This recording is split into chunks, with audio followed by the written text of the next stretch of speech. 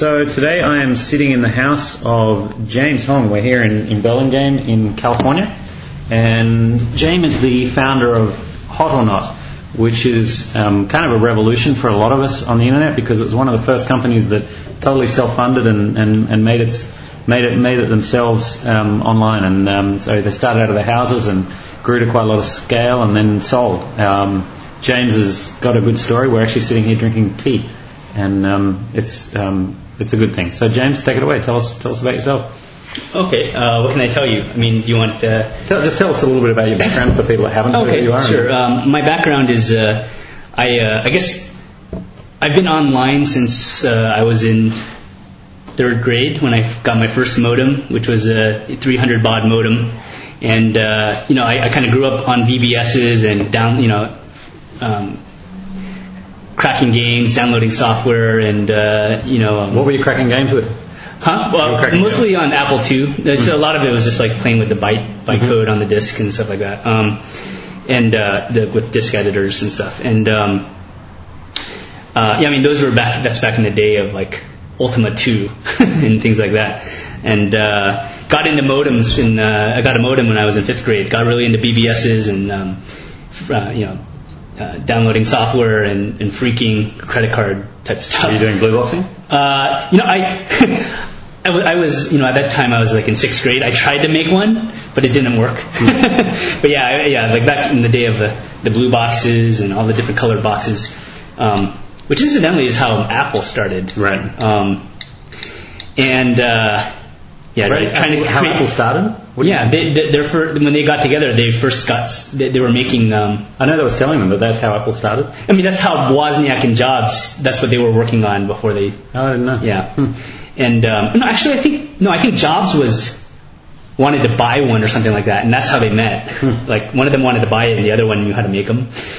And, so I've been online for a long time, and, I went to Berkeley, got an electrical engineering, computer science degree, and so I've just I like to play online, and I've been doing it for a long time, and I think that seems to be a common theme with a lot of people who build web companies in kind of like my generation. A lot of people were online very early, and so I kind of like bounced around. I got a real job after college, work at HP. Building test equipment, that kind of scientific stuff, and I was always still fascinated with the web, and after I left HP, I went to business school for a couple of years and decided I just wanted to get back into stuff I really loved to play with, which was the internet, and so then I started Hot or Not like a year after business school, and that was an interesting experience. We just kind of at the time we were really interested in web services and things like that. And Dave Winer, I don't know if you know Dave Winer, but he's kind of like an software industry pundit. And he had this concept of the two-way web, is the phrase that he coined. And the two-way web was basically pointing out that like the difference between the internet medium and traditional mediums is the fact that conversations can happen, that feedback is really easy, that the flow of content can go in both directions, not just in one, which is the case in print and TV and so on. And so that was really interesting to us. And so when we came up with Hot or Not, we were basically trying to think of things that we thought could be viral, or at least not viral in the strict sense of viral, which, to be strictly viral, you have to, as part of using the product, the user has to pass it on to someone else. So we were not viral with Hot or Not, but we just thought it would have strong word of mouth. And the concept was basically that someone would submit their picture to the site for other people to rate, and people would rate the picture and see the score, and then. So you went after that concept because you thought it would be viral. Yeah, actually, it's kind of funny. Before we did Hot or Not, I was obsessed with this guy called the Turkish Stud. Yeah. Do you remember the Turkish Stud? Yeah. So I Kiss You, Mahir. Yeah, I mean, I was a huge fan of him. I had like the Mahir screensaver, and I had a T-shirt. Yeah. And basically, the reason I was obsessed with him was because somehow this dude, who it turned out didn't even make the website, someone else took his website and made a joke website out of it, ended up on Letterman. And he got like 1 million people to come to his site, right? Mm-hmm. And that's what they say anyway. I mean, I think eToro, the company eToro, I don't know if you remember them. They really tried to write him, and they brought him out here and put publicity behind him. But I was young and naive at the time. I didn't realize that. So I was pretty fascinated by the fact that I was like, talking to my business partner then, Jim Young, my co-founder of Hotternaut, we were just like, man, that is just insane that this dude, by himself with no funding, got this many people to like check his site out, right? And that was just amazing to me, because I guess now today people understand the potential of the scale of internet, and but back then it was still fairly new. It seemed like the only people who were able to achieve that kind of scale were well-funded companies who got a lot of press and blah blah blah, and not just this. That was the first time I saw like a person get that kind of distribution organically, or at least seemingly organically. And so we kind of had a challenge. I said, dude, we have to build a Mihir. So when we launched Hotternaut, it was actually never it was not intended to be a business. It was more just like we just wanted to build a Mihir, and without any thought of the consequences of building a Mihir or the cost structure or whatnot at the time. So, but you want to build a Mihir and you want it to be viral. Well, we realized that, viral marketing, word of mouth marketing are the only ways that you can grow to that size without spending for it. Right. Either you're buying it or people are giving it to you. Right.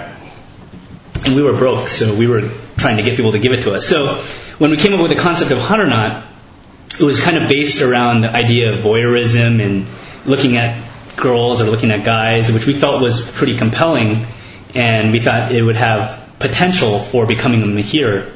And so, the concept was so simple that it didn't take that long for us to build. And so, we had the idea one week. Jim coded most of it in a week. So in reality, in a couple of days. Was it your partner that did all the programming? Did you? Yeah, in the beginning, yeah. It was always Jim doing the programming. I think I might have started the database schema in the very beginning, which I'm sure he wiped out by the end of that week. But so Jim did all the coding. It was just an idea that we had, and Jim was busy doing his PhD at the time, and he was kind of burned out, so he wanted a side project to work on as a break. And again, the intention was just trying to see what would happen. We had a feeling that it could be popular, but we didn't know, so we just kind of wanted to throw it out there and see what would happen. So we launched it a week later. And all I did was I emailed it to 42 of my friends. And I think we launched it on a Monday around 2 or 3 o'clock in the afternoon.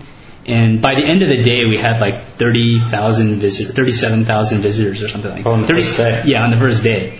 Within the half day. On the first half day, really. And it basically turned out that at the time there's nothing else going on.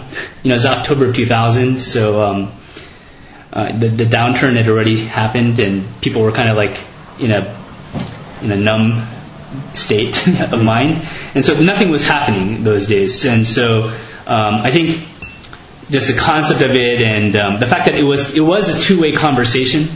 In our opinion, when we built the product, the thinking was, hey, it's not just me posting my photo for people to see, which was in and of itself kind of a novel concept at the time. The idea that I would submit a picture or content that for strangers to look at was totally novel, as far as we knew. Blogger and LiveJournal and those kind of things were starting to get popular, and you get, I'm not sure if those.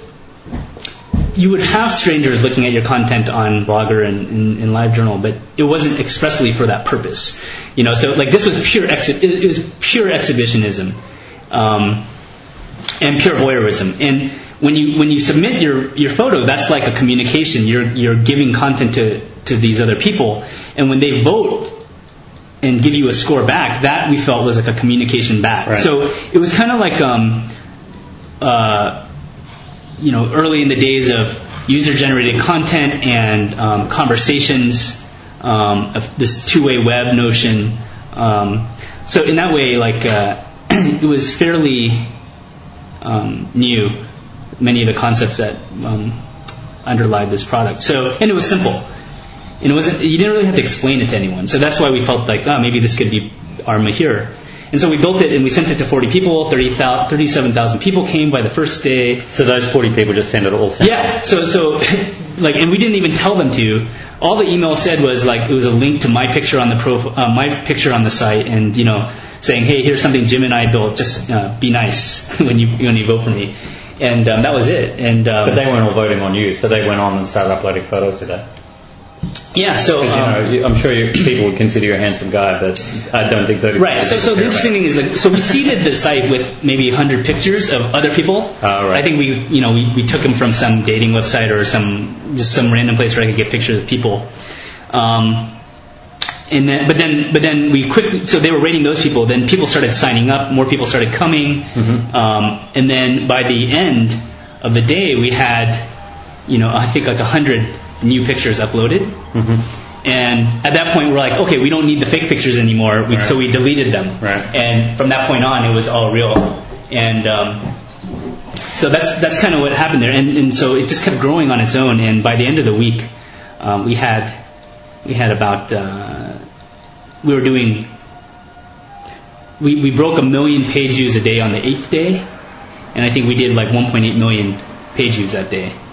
I think the day before we did 900,000, so it was doubled in that day. Instantly you knew you had a model on your hands. I mean, within the first day, the thing was 40,000 people, and it was growing really fast. So, interestingly enough, a few things happened that really jump-started the growth. One was that Salon.com wrote about it the day after we launched. And I don't know if you remember Salon. Yeah, I might have actually even read that at the time. Yeah, it was. But I didn't think you were a day or two old. Yeah, we were. It literally. I talked to Janelle Brown, the writer, the day we launched. And or is that right? Let me think about that. There might have been one. It was the next day. So I guess it was written 2 days after we launched. I would need to go back and look at the date to be sure, but. The funny thing was that Janelle was actually the person who wrote about Mahir and made him big too. All right. So it was but it was a total coincidence. The other coincidence was that I went to college with Janelle and we were next door neighbors in the dorm. Right. But it was kind of funny because I didn't recognize my friend who sent it to her, and subsequently she contacted me through. Didn't tell me her last name. He just said, my friend Janelle wants to write an article about you guys. And I didn't know who she was. And we were anonymous at the time. So we said, well, I don't want her to know who I am. So just give her my number, but I'm not going to tell her who I am. Right. And so halfway through the interview, she was just rating people. And she just kind of stopped. She's like, is this James Honk? And I was like, oh my God, what? How do you know? And she's like, it's Janelle Brown. And I'm like, oh my God, I didn't realize. I've been talking to my old college neighbor. Oh, wow. But yeah, it is a small world. But so she wrote the story the day after or the day after that, after launch. And so she wrote an article in Salon.com, which got a lot more people. Then it hit Slashdot and things like that. And then by the end of the week, we were in most major European papers. Because that was, I've got a lot of questions for you. So that was one of the things that really drove it forward. You really pushed PR. Oh, yeah, so absolutely. Yes, you had a viral model, but you worked PR. And so your role in the company was what? You were a PR guy? Yeah, so basically at that point, Jim was doing all the coding and he was trying to make it scale. I was doing any business development, and I was doing all the PR. Because we basically felt like what we had was something that had a lot of word-of-mouth potential, right. But was not entirely defensible from a technology standpoint or even concept standpoint. We didn't patent it, so it was gone because we launched. Yeah, and so and so we basically came to the conclusion that the only way that we could really grow and survive was if there were two classes of competitors that we saw could potentially knock us out. One is another startup who somehow out-executed us, or a big company that had distribution already, right? And so for the big companies that had distribution already, we kind of wrote them off for the time being because we figured any big company who's public is not going to want to start Hot or Not, because at the time it was regarded as so edgy that, it's like, is this porn? Right. would come up. And so you were worried about startups? We were not worried about them. And with the startups, we were worried about them. And, like true to form, like within a week, there was probably 100 copycats. Oh, really? Yeah, it's very quick. In fact, like within a month, there was a category on Yahoo called "Am I X or Not?" And it's like of just like different copycats. In a month after you started. Yeah, and because it's a very simple concept. It took us, in reality, it took Jim 2 days of coding. So your main thing that drove the site then was PR. Is that how you stayed ahead of everyone? That is how we. So what we realized was that we saw it as growing through word of mouth, but press people are just people who happen to have 1 million friends, right? That they can tell about it to. And so the strategy was, if we got that press first, then we would lock out any competitor from getting press, because no writer wants to write a story that's already been written, and they certainly don't want to write the same story twice themselves. Right. So the goal was for me to get as much traffic, as much PR as we can, to get as much seeds for this virality out there as possible. And Jim, in the meantime, would continue working on scaling the site to keep up with that traffic. And except for some BD that I did in the beginning to limit, so I did a deal with Rackspace that got rid of our costs, so we didn't pay for servers for a long time. That was probably a good one to do. In the beginning, because we almost shut the site. I almost wanted to shut the site down because the site cost so much money at the time to run. What was the deal with them? Basically, they would. The whole managed host model was fairly new at the time, right? And they were the leader in this space, but it was still fairly small, and so. Basically, I went to them and said, "Listen, we're like a perfect poster child for you guys, because it's like, well, look, we have no upfront money, so like working with you is like amortizing the cost of servers without needing the money up front to buy from Dell or wherever. You have the ability for us to scale on quickly because you have the machines already, whereas if we ordered the machines, it would take weeks to get, right? And we need to scale now. So basically, said, look, we can be your poster child for why." Scaling internet applications quickly makes most sense on a managed host, not on doing it yourself.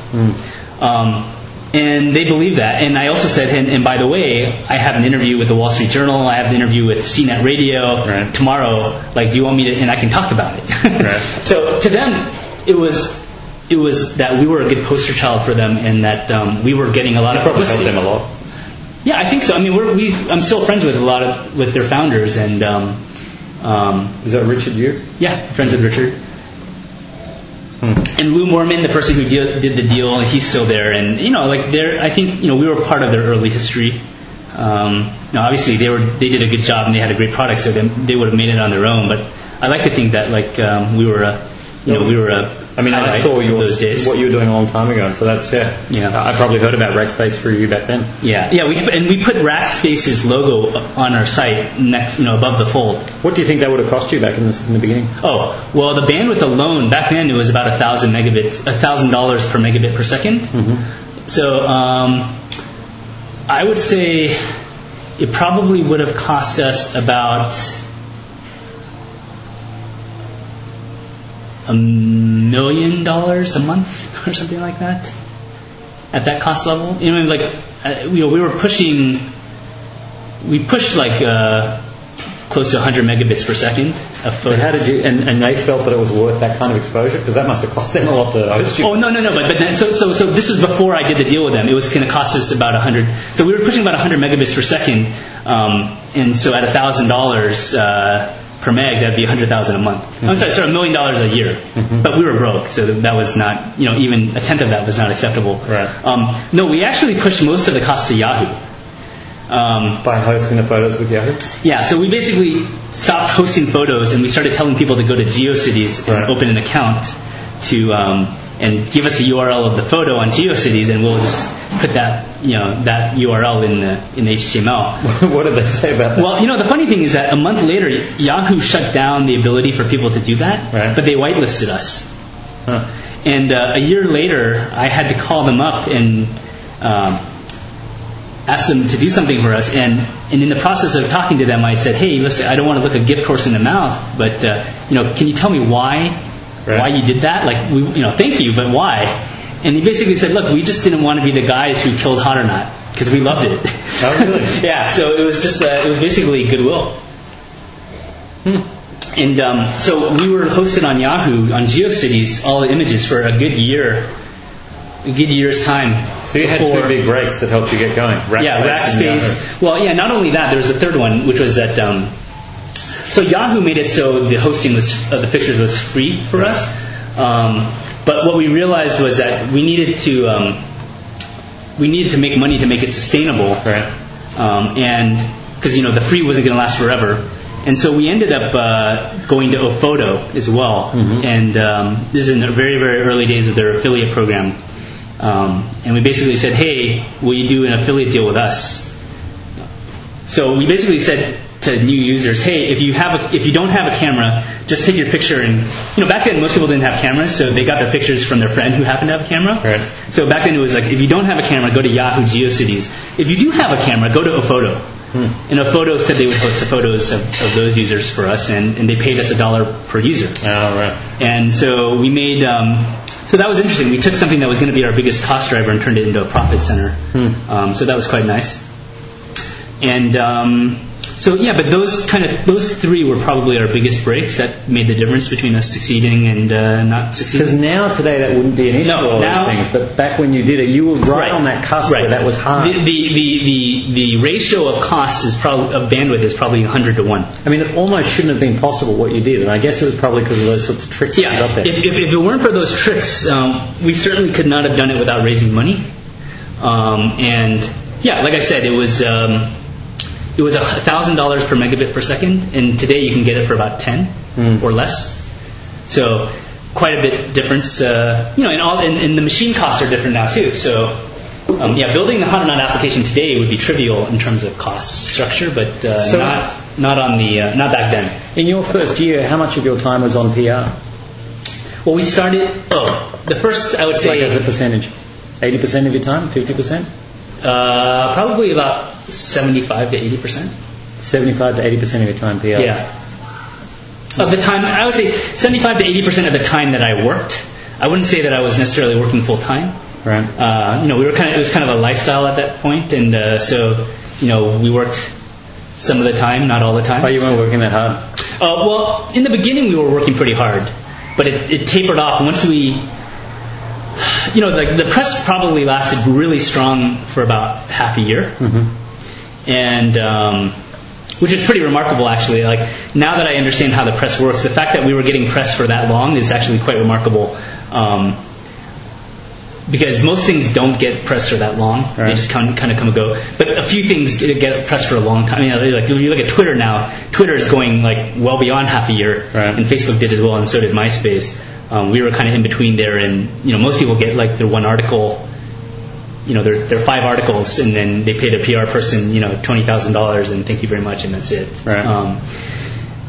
So I was working on press most of the time, and then the rest of the time I was like doing the various Rackspace deals, and then Jim and I would work on the product together, like trying to. And were you in school or was this sub? No, this is post school. Jim was still a grad student. So are you ever going to be able to work hard again, or have you just been like you've had this lifestyle business that?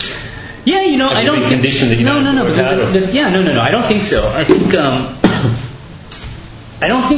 for me, and I don't think for most people out here, or for most entrepreneurs, I don't think the motivation.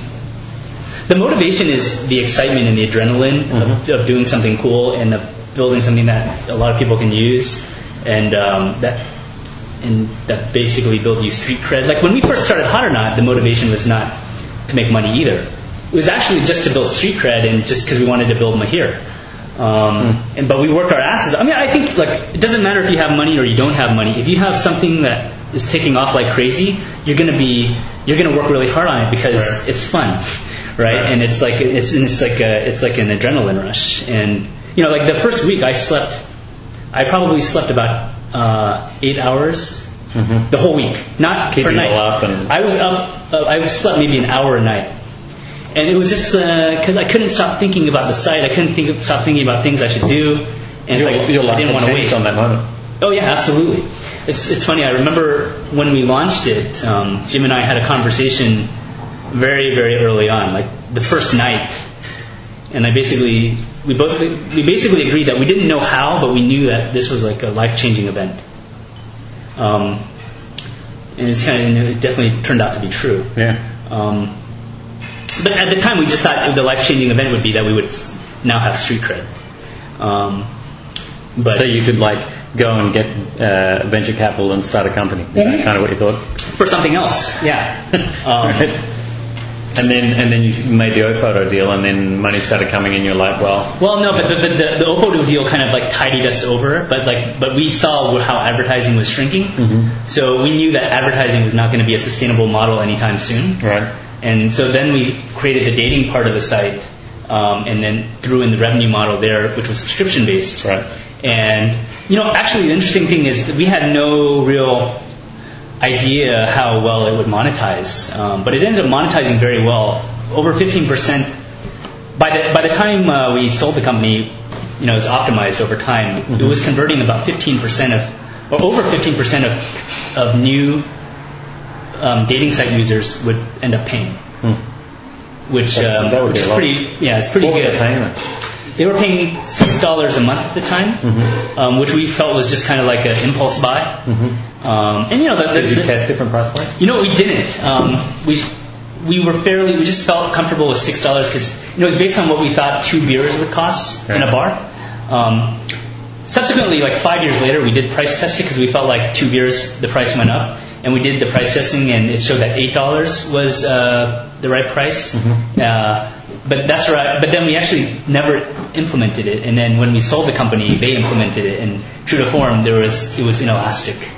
The demand was still It stayed the same. Stayed the same. So you left a lot of money on the table. We did leave money on the table, but overall you did well. Yeah. In a sense, maybe we got soft in that regard because why did we not just implement it right away? But you know what? Actually, but the real motivation for that was that we knew that the utility of making more money was not worth as much to us as the sure money that we were going to get at $6 a month. So we basically didn't want to fuck with it. Right. If we touch this machine, if we change the machine too much, it could destroy it, and we don't know that we can rebuild it. Right. Because you like to think that it's skill and but fuck, we were really lucky, and so and does luck strike twice? I don't know. So so we were fairly conservative with the company and the monetization because we knew that if we just ran it for 5 years, we would both make enough money that we wouldn't have to ever get jobs. Right. And so that was actually kind of what made us really risk averse. But getting back to do we think that am I soft now? I don't think so. I mean, I think I personally obsess about things as a matter of personality, and I think for Jim as well, it's just it's the adrenaline. It's making something cool. But over those, you started that in 2000. Yeah. So during the 8 years that you ran it, how hard were you working? Not that hard, honestly. The first year was hard. Solid 10-hour week. In the beginning it was a solid 24 times 7 minus 8. Right. In terms of the first half year was a lot of work in terms of time. After that, we got the revenue model working. It started making us. The first year, I think we ended up earning about $700,000 or $800,000. At that point, so at the point that we turned the model on, we're like, okay, this more than pays for our salaries. Right. So as long as we can just kind of keep it going, it's cool. And so at that point we didn't have to work as hard, and Jim and I were never really that hard workers. We're capable of hard work, but in bursts, and so we just kind of did what we needed to maintain it at our own pace. And we were probably working Jim was still working on his PhD, so we were working probably 10 hours a week each. So you're poster boys for the 4-hour work week. 10-hour weeks. But I worked about 2 hours a day on weekdays. Right. Doing at that point, after the PR died and all that stuff, besides working with Jim, it was just mostly doing PR. But the reality was, we worked on it 10 hours a week, but mentally we worked on it 24 hours a day. It's your baby, so it's like you're always thinking about it. And we were roommates, and so in our office was our living room, so we were always on it. What were you doing the rest of the time?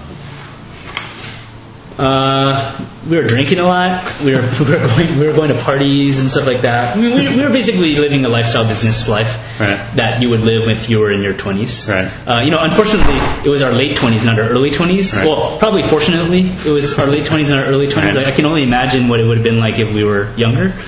So it was probably less crazy than it would have been. But we were basically just kind of hanging out. We liked to go to cafes, so we would go to the cafe every day, and we had friends who lived in our neighborhood that also worked from home, so we had kind of our neighborhood gang that would go get lunch every day. It's kind of like, it was equivalent of,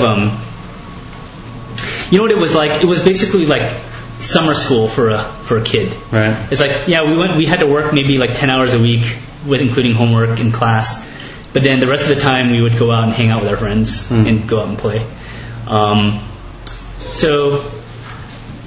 But I don't think that really made us soft in that, like I said, it's the adrenaline I think that most entrepreneurs are going for. Right. And even if you're motivated by the money or whatever in the beginning to get started, and I'm not going to lie, the money is definitely one of the goals.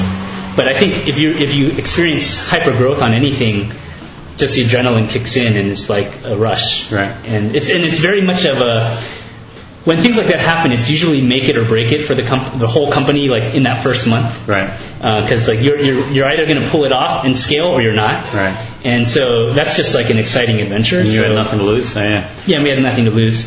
And so you guys started this off $700,000 or $800,000 in the first year, and can you talk about in terms of revenues? How did that? Yeah, it built up to probably about $7.5 million in revenue every year. And it ramped up to that level with almost no cost. No cost. So for the first 3 years, it was just Jim and I working out of the house. Right. And then we realized, at some point we came to the realization, Jim started really getting into motorcycles, and we kind of had a conversation once where it was like, hey, if you die, you get hit by the bus. Yeah. That's not a good thing. And we had never heard of D&O insurance or anything like that, and whatever, D&O insurance wouldn't have covered like the loss of the running the site. So basically that's when we decided to hire some people. And so we ramped up to a steady state of maybe 3 to 4 coders and a customer service person / office manager. And so we had like 4 or 5 salaries, and which doesn't make a big dent. No. I mean, our net margin was probably it varied over time, but I think probably 80%. And then you had a $20 million exit. Yeah, $20 million exit at the end was slightly more than that, but that was basically just gravy in our minds, because we were basically after 8 years of running the company and being basically 24/7 mentally on Hondernaut, we were just tired. Right. And we had made enough money over the previous 8 years that honestly, like whatever price we could get for it was fine. Right. I remember telling my wife at the time. My wife at the time when she was my girlfriend, I remember telling her, if someone were willing to just take it for free, I'd probably give it to them if I thought that they could do a good job with it. Because it was, the goal of Hondernaut financially for us was to achieve financial stability and security such that we would be able to work on startups the rest of our lives. Right. And that's how we kind of viewed it, and that's how we milked it. And arguably we could have made a lot more money on Hondernaut, even just by charging $8 instead of $6. But the goal was really just to get us to that point of stability. And so we just when it came time to sell it, it was just like, let's just get rid of it. Do you think it sold it too low? Do I think that we could have gotten a higher price if we shopped it harder? Yeah. Because we didn't shop it at all at that point. Yeah, probably. But I don't know how much higher, and I don't know what the percentage risk was of no deal happening at that point. And at that point, Jim and I had already made our goal, so it's almost like we didn't really care. Right. Especially if you put it into the context of, one of our friends, actually the YouTube founders, Steve Chen and then their first engineer, Mike Solomon, actually almost joined us before they started YouTube to start a social network around media sharing. And so Jim was very close friends with Steve, and we would see Steve at the cafe because we were in Mountain View, which is where PayPal was, and we were right down the street from PayPal, and so we used to all go to the same cafe, and basically Steve's objective in the beginning of YouTube or of any startup that he wanted to do was basically to achieve a lifestyle business. Mm-hmm. He wasn't actually trying to build $1 billion business, right. But they kind of like picked the right idea and ran well with it.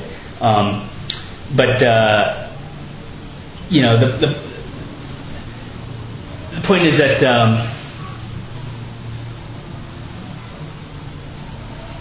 I just lost my train of thought because I was just blabbering so much about Steve. I had a point about Steve. Not a problem. I've got plenty more questions. What was the question, Rich? Yeah, I've gotten to. Let's. We were talking about the exercise and. Oh, right. So the thing that we learned from watching Steve was that they went from 0 to $1.5 billion in a year and a half. Right. So it's kind of like, well, are we going to build Hodornaut into $1.5 billion business? Probably not. Right. So we could continue working on it, but there would be an opportunity cost of potentially like $1.5 billion, right. Or some mega win. On something else. On something else, and the fact is that because we were working on it for so long, our heart was not in it as much because both Jim and I have typical ADD personalities. Right. So the reality is, if it was going to happen, it would have already happened for us a long time ago. Right. And it's not to say that it couldn't be a much bigger business, but we were probably not going to be the ones to do it. So why would we could stay collecting checks that would not have a marginal utility to us. Right. If I had an extra $1 million a year or something like that, it's not going to make the biggest difference to my lifestyle. The next jump has to be much bigger, and we weren't going to achieve that doing this. So in our minds, the opportunity cost was selling it for a less price was probably worth more to us than that money. And so now, one of the reasons you gave at the time when you sold was the spam issue. And I was really interested in that because, and so this relates to something else. There's a site, because as you know I live in the Caribbean, and so there's a site called SexyOrNo. Yeah, SexyOrNo, yeah. Which I guess is a knockoff. Oh, is it? It's fascinating. Like, we had so many ripoffs, and we used to really enjoy looking at all the ripoffs and saying, man, like, these guys are not going to make it because they changed this or they changed that. Because we did put a lot of thought into our product. Mm-hmm. SexyOrNo was smart in that their first rev was an exact copy of our site. Like, they didn't change anything. Right. And Chinese knockoff style. Yeah, because like for most of the knockoffs, we could point to something that they did that we're like, okay, that's going to destroy it. Mm-hmm. Like the most common one was people wanted to add the ability for people to comment on the photos. Mm-hmm. But we knew what would happen. You'll get like really lewd comments, or you'll get really mean comments, which means other people who are reading those comments are not going to want to submit their pictures because they don't want to submit themselves to, they can submit themselves to the number, but they don't want to hear like, you're a fugly bitch, right? Like, so, but yeah, SexyOrNo was one of the more successful copycats. So they've done well. Yeah. And then are they still running it? Yeah. Okay. And so they're still running. And so when you guys, one of the reasons you wanted to get out was the spam issue. Like, they haven't had problems with spam. Oh no. It wasn't so much. We didn't get out because of the spam issue, but we knew that the spam was becoming a bigger problem, and that we would have to spend a lot of time and energy fighting it, and which I'm sure they've done. And what do you mean by spam? People from other countries, well, there's two levels of spam. Hi, I'm Olga from Nigerian. Can you wire me money? That type of thing, typically, right? The scammers are actually very well organized. In fact, we did a lot of. It's funny. Like, some of them would often use the same password on Hodornaut that they would use on the email accounts that they were using to rip off. Right. So when we identified a spam account, we started doing research to understand what they were doing. And one of them was a very sophisticated operation out of the Philippines that it was like a call center. Like they had level 1 people, level 2 people who would escalate. Like one person they would have a bot that would do things, and then someone would start engaging you. Right. And then if it looked like you were a hot lead, they would escalate you to a next level person who could close the money or something like that, right? Sound like the right way to do it. Yeah, and it was very professionally run. And so finding these guys is not impossible, but it was going to be a lot of work. And so they were doing all that as lead gen on hotornot.com? Yes. Lead gen for them getting you to send them money, not lead gen for a product. Because I never understood really what you meant by spam. That makes sense. Yeah, it's fraudsters basically looking. Yeah. It's a Nigerian scam over dating sites instead of email. Yeah, right. And so it wasn't. It's not that like we sold because the problem was so bad that it couldn't be solved. It's because we realized that the amount to solve it, we would have to come back in and work really hard on a system that we were kind of tired of working on. Got it. And so that's what I meant by the spam problem being one of the reasons that we sold. So one of the things you guys did that I thought was pretty clever was this, you got a team of volunteers to help you run the site. And so you had the slogan of fun, clean and real. Fun, clean and real, right. Which actually YouTube used as well after. Oh, really? Yeah. You want to talk about that? I mean, how you got an army of guys to basically do your work for you? Yeah.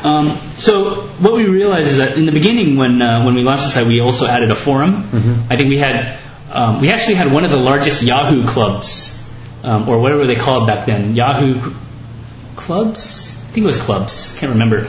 Anyway, Yahoo had a bulletin board system, and we created one, and it was fairly large, and the user base inside it was very active. And so when we first started thinking of ways that we could monetize, we thought, okay, well, we'll go with advertising as the lowest hanging fruit. But then we talked to the founder of DoubleClick early on and asked him for advice. And he said, look, if you're going to have advertising, you're going to have to be able to guarantee that there's not going to be a naked picture on the site. So we said, okay, how do we deal with that? So the first thing we did was we built a system for Gemini to look at pictures and reject them.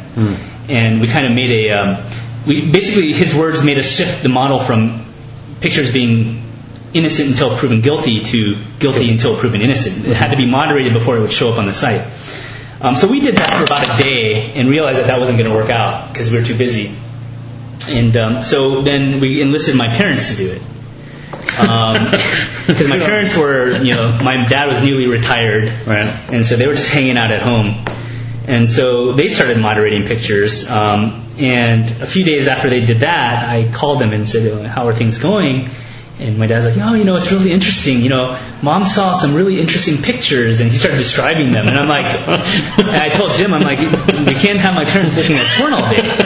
So, I'm sorry, I should laugh. That's really funny. So then we said, well, what can we do? And we said, well, why don't we have our community do it? Right. And so we came up with the fun, clean, and real tagline because we felt like it was kind of like a call to action or something that they could gel around. Right. To say, the interesting thing was that it was not hard even then to find porn on the web.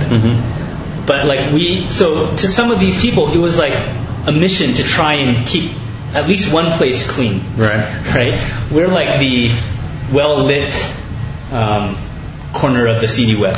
I remember back when you guys, 7 years ago or 6 years ago, I emailed with some of the guys. I found them on the forums and emailed them, and because I couldn't understand why they were doing it, and it felt like they had a mission that they really wanted to keep Hoternot clean. A lot of them were people who, one, they were in a community, and when people are in a community, they care about the community, they care about each other. Just like any other, it's just socializing, right? It's like it's human nature for you to care about the group that you're active in. Just like, it's just like team behavior. Like, did they know you were making a fortune of it? No, but at that time they didn't know. But the reality is when we were very timid about it, but when we finally revealed it, they were happy.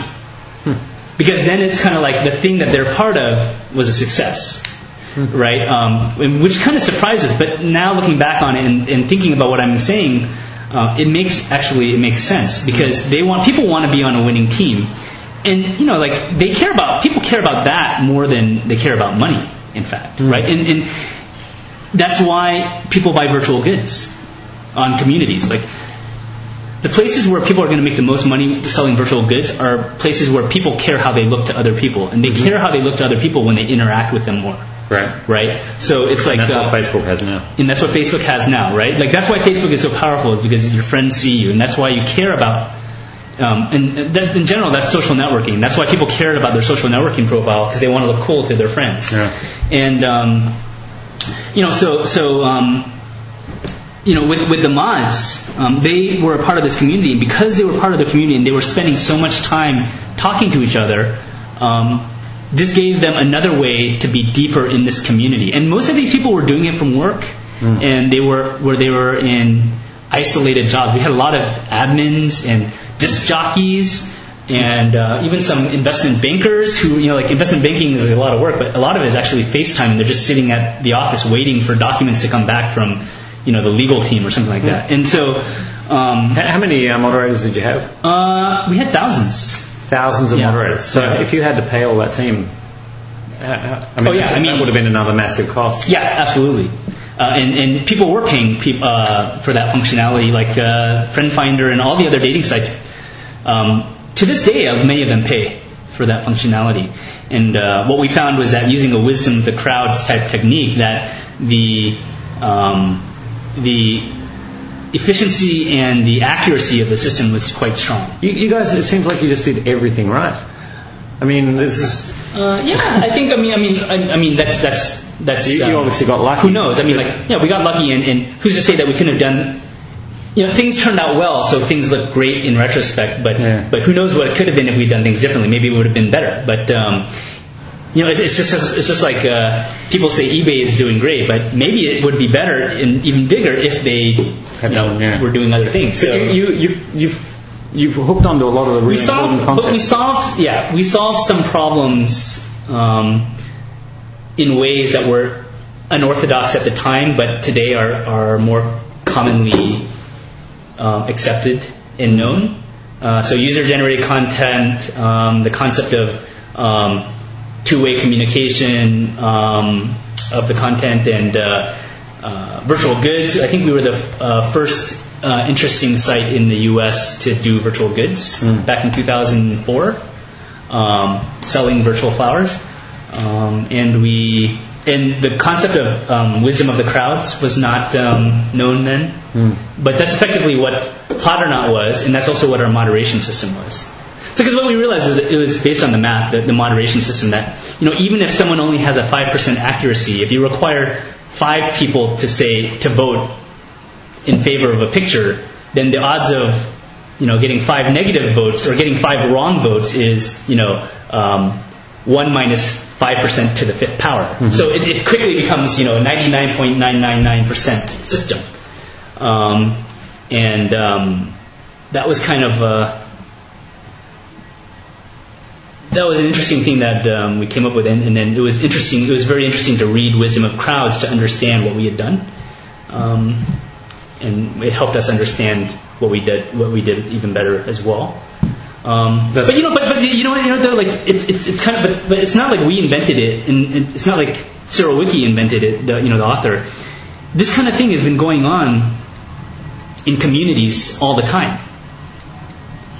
Yeah, you guys just did a lot of things really right. And the internet that's really what the internet changes, is that it enables communities to form, and and kind of like Web 1.0, it was about community formation, and then Web 2.0 started being more about, okay, with this network, what can you do now that you couldn't do before? Right? Like, now that you have this distribution, now let's start flowing content over it. Now let's start doing intelligent observations based on that content, right? Like Hoddernaut, like Yelp, all sorts of things, right? But Yelp is not new. Like Zagat existed, but it only existed in book form, so it was slow and not everyone could participate. It was edited to some degree and so on.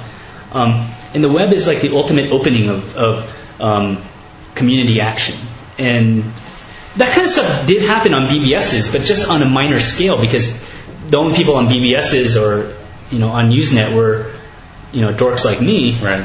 Whereas now everyone's like me. Yeah. So you guys had the domain. You started off with Am I Hot or Not, and then you switched to Hot or Not. Yeah. How did that work? Like, how much that cost you? That's actually what we used all the Ophoto money for. Oh, really? It's kind of funny. Like, so when we started Hot or Not, the original name was going to be CanYouTakeIt.net, All right. which just shows the naivete of Jim and I at the time. Right. It's like .net, like nothing .net has ever worked. Right. Craigslist.org is probably the most interesting org. But so when we started Hot or Not, we looked at different names, and we actually did look at Am I Hot or Not. We looked at Hot or Not, but it was taken. Mm-hmm.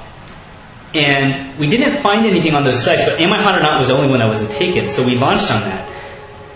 And then my understanding of what happened is that like Howard Stern was talking about our site like in that first week. Mm-hmm. And the next thing we know, there's a site on amihot.com, and then a month later we get a cease and desist from them saying that we launched after them. Mm-hmm. And which we knew not to be true because we went to their site and their site was down. And their reply to that was, well, we had to move the server, so you must have just caught it when it was offline, which we didn't really buy, but whatever we didn't want this legal action against, because at that point we didn't even think it was a company. Mm-hmm. And so we worked out with them that we said, okay, look, we're going to get hotornot.com, and we'll move from Am I Hot or Not to Hot or Not. And it turns out later that we found out from someone who interned at their company that they really thought that they were screwing us by doing that deal. Because they felt like Am I Hot or Not, everyone would abbreviate to Am I Hot, and that they would basically win and we would lose. But as soon as that happened, I basically reoriented all the press to being Hot or Not. And, which is shorter and easier to remember. Well, yes, and which is why we liked it, and it rhymed.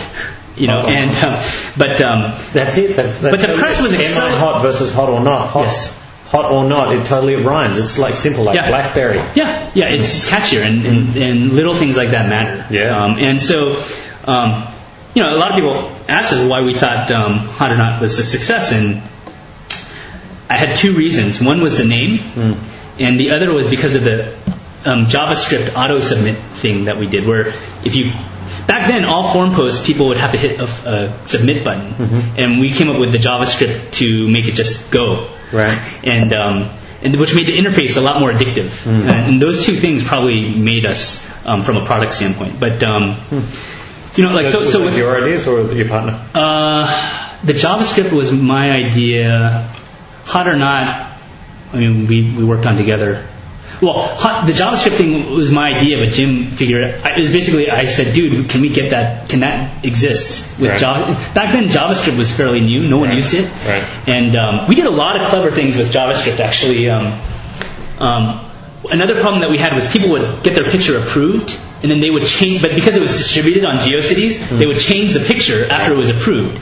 So we did this thing where when they submitted the photo, we took a hash of the photo, we took the dimensions and the file size and things like that. We didn't do a hash because, but we did do a file size and dimensions because, i.e., Internet Explorer allowed JavaScript to access those functions, those characteristics in browser. Right. So what we would do is, when we displayed the photo on any given page, we had JavaScript code checking to see that the file size and dimensions of the picture were exactly the same as what was in our database for that image. And if it wasn't, it would automatically go to the next page. It would send our server a request saying, "Hey, give me another picture. And by the way, this one is bad now." Right. And then that one would go back into the queue, the moderation queue. And so, I remember reading an interview with you somewhere about where you talked about everything was very efficient. Yeah. 3 pages, very efficient.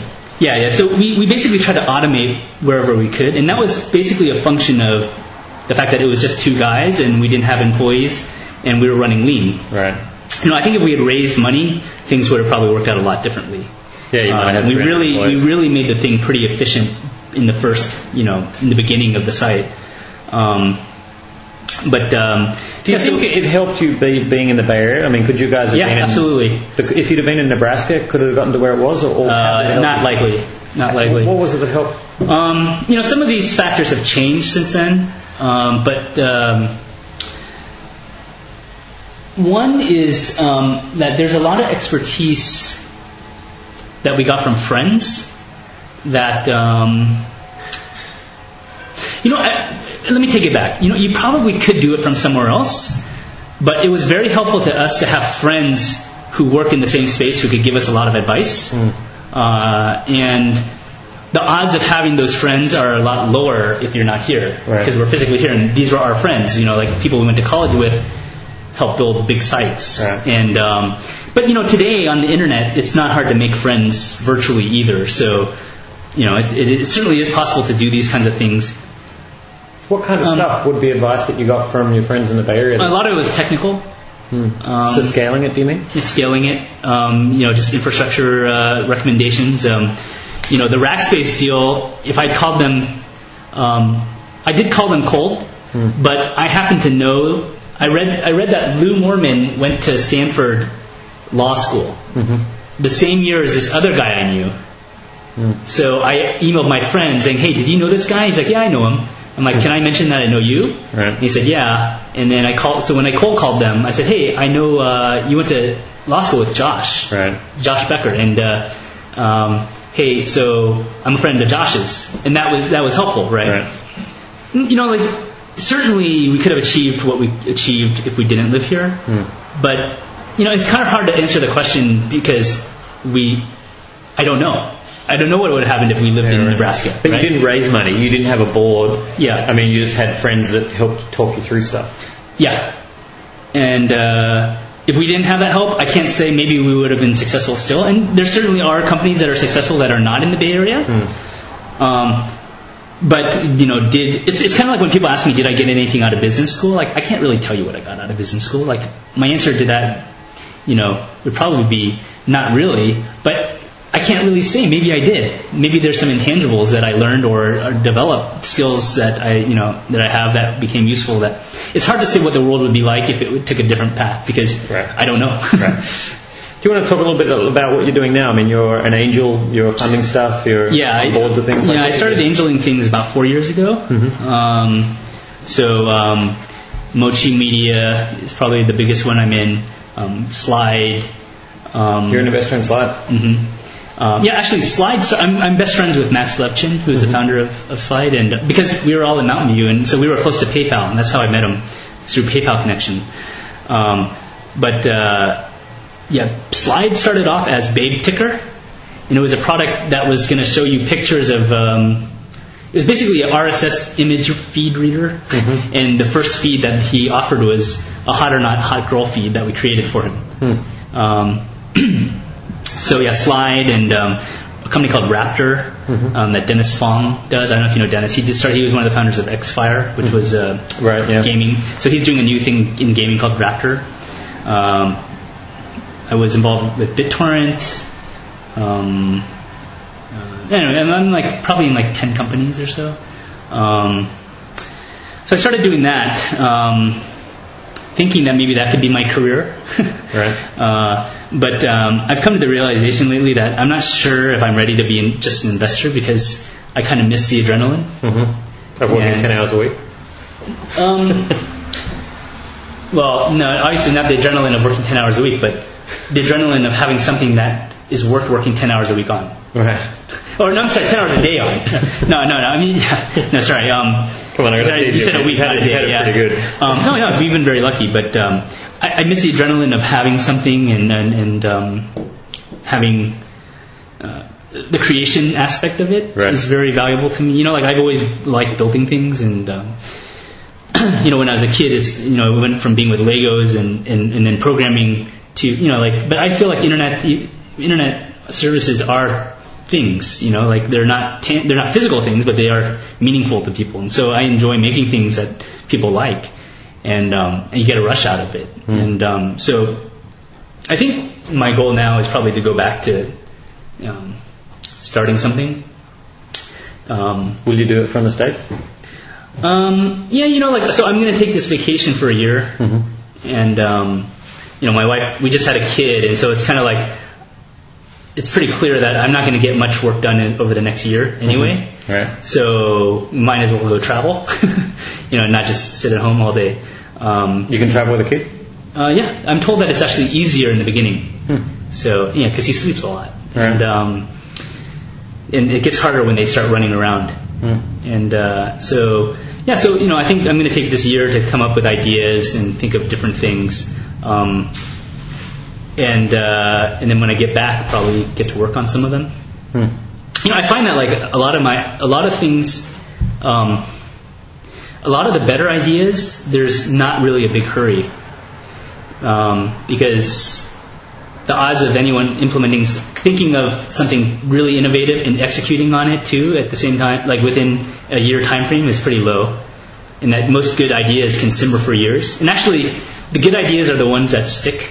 Like, what's an example of ideas? Because my feeling has been that the good ideas go at a certain time, and once they're gone. Well, yeah. Timing is almost everything for a lot of things, right? And a lot of times, people who think of ideas think ahead of the curve. Like, a lot of the really big ideas are things that are ahead of the curve.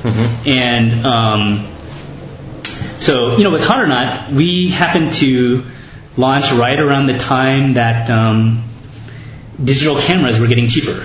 Right. And so more people could participate, and that made it infinitely more viral. Because, usually it would be the content creation aspect of it drives a lot of the growth. So I just realized I have 3 o'clock. Am I late?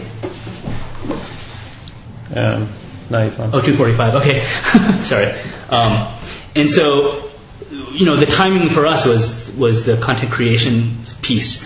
YouTube as well. Like, right around when YouTube came out, that's when cameras started having...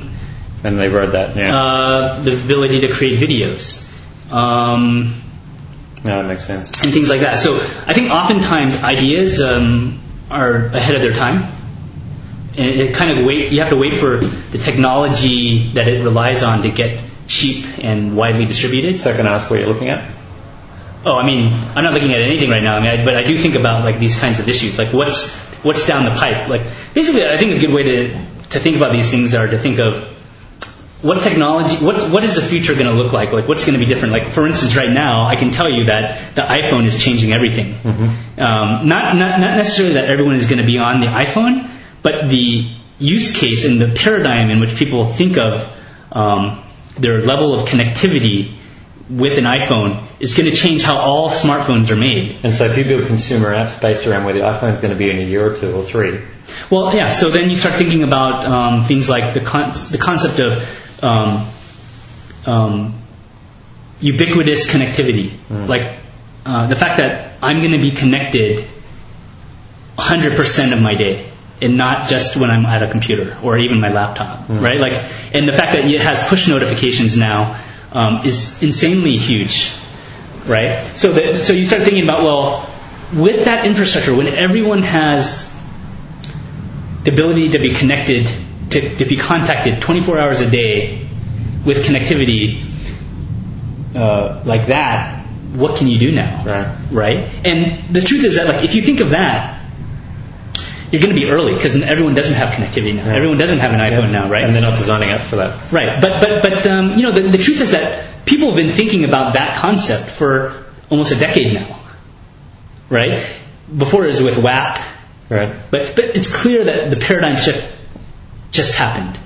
And so a lot of ideas that people probably had 5 to 10 years ago are only now possible. Right? And so I don't really feel that like it's like, I think when I go traveling, I can think about ideas that may be the right time when I get back or maybe a little later. Even Hot or Not, we had the idea for Hot or Not, the general idea of Hot or Not we had a year and a half before we launched Hot or Not. It was basically a dating site that you would use collaborative filtering and things like this. Right. But it wasn't interesting until people had the ability to take their own photo and submit their own photo to that system, right? And so that's why the timing was right. But you didn't know that. We didn't know. No, it wasn't thought out. But the fact is, more people had cameras. So it's not like we thought, hey, we're going to wait until cameras are out that we'll launch it. Right. But it's just like because cameras are starting to come out, you start thinking about pictures again, and it's like, oh yeah, we can do that. Yeah, right. So it's not like master evil. It's not like evil plan. Like genius. It's not genius plan, but you just notice things, and like the timing is right when the idea comes back to you, because it's coming back to you for a reason. Yeah, right. Based on some external suggestion factor, right? Like, oh shit, everyone has cameras now. Got it. Just quickly, your partner, what's he doing now? Is he going to be part of your next venture? He's in Philly now. Although he still has a house here, so he goes back and forth. But his wife is from Philadelphia, so they moved out there, and he's just kind of he's just working. He's building iPhone apps now out of his house, just him. Cool. On to the next thing. Yeah. Is there anything you want to talk about which we haven't covered? No. I mean, cool. I don't have an agenda, so right. if you ask it, I'll answer it. But no, that's it. Well, James, thanks for being here. Thank you.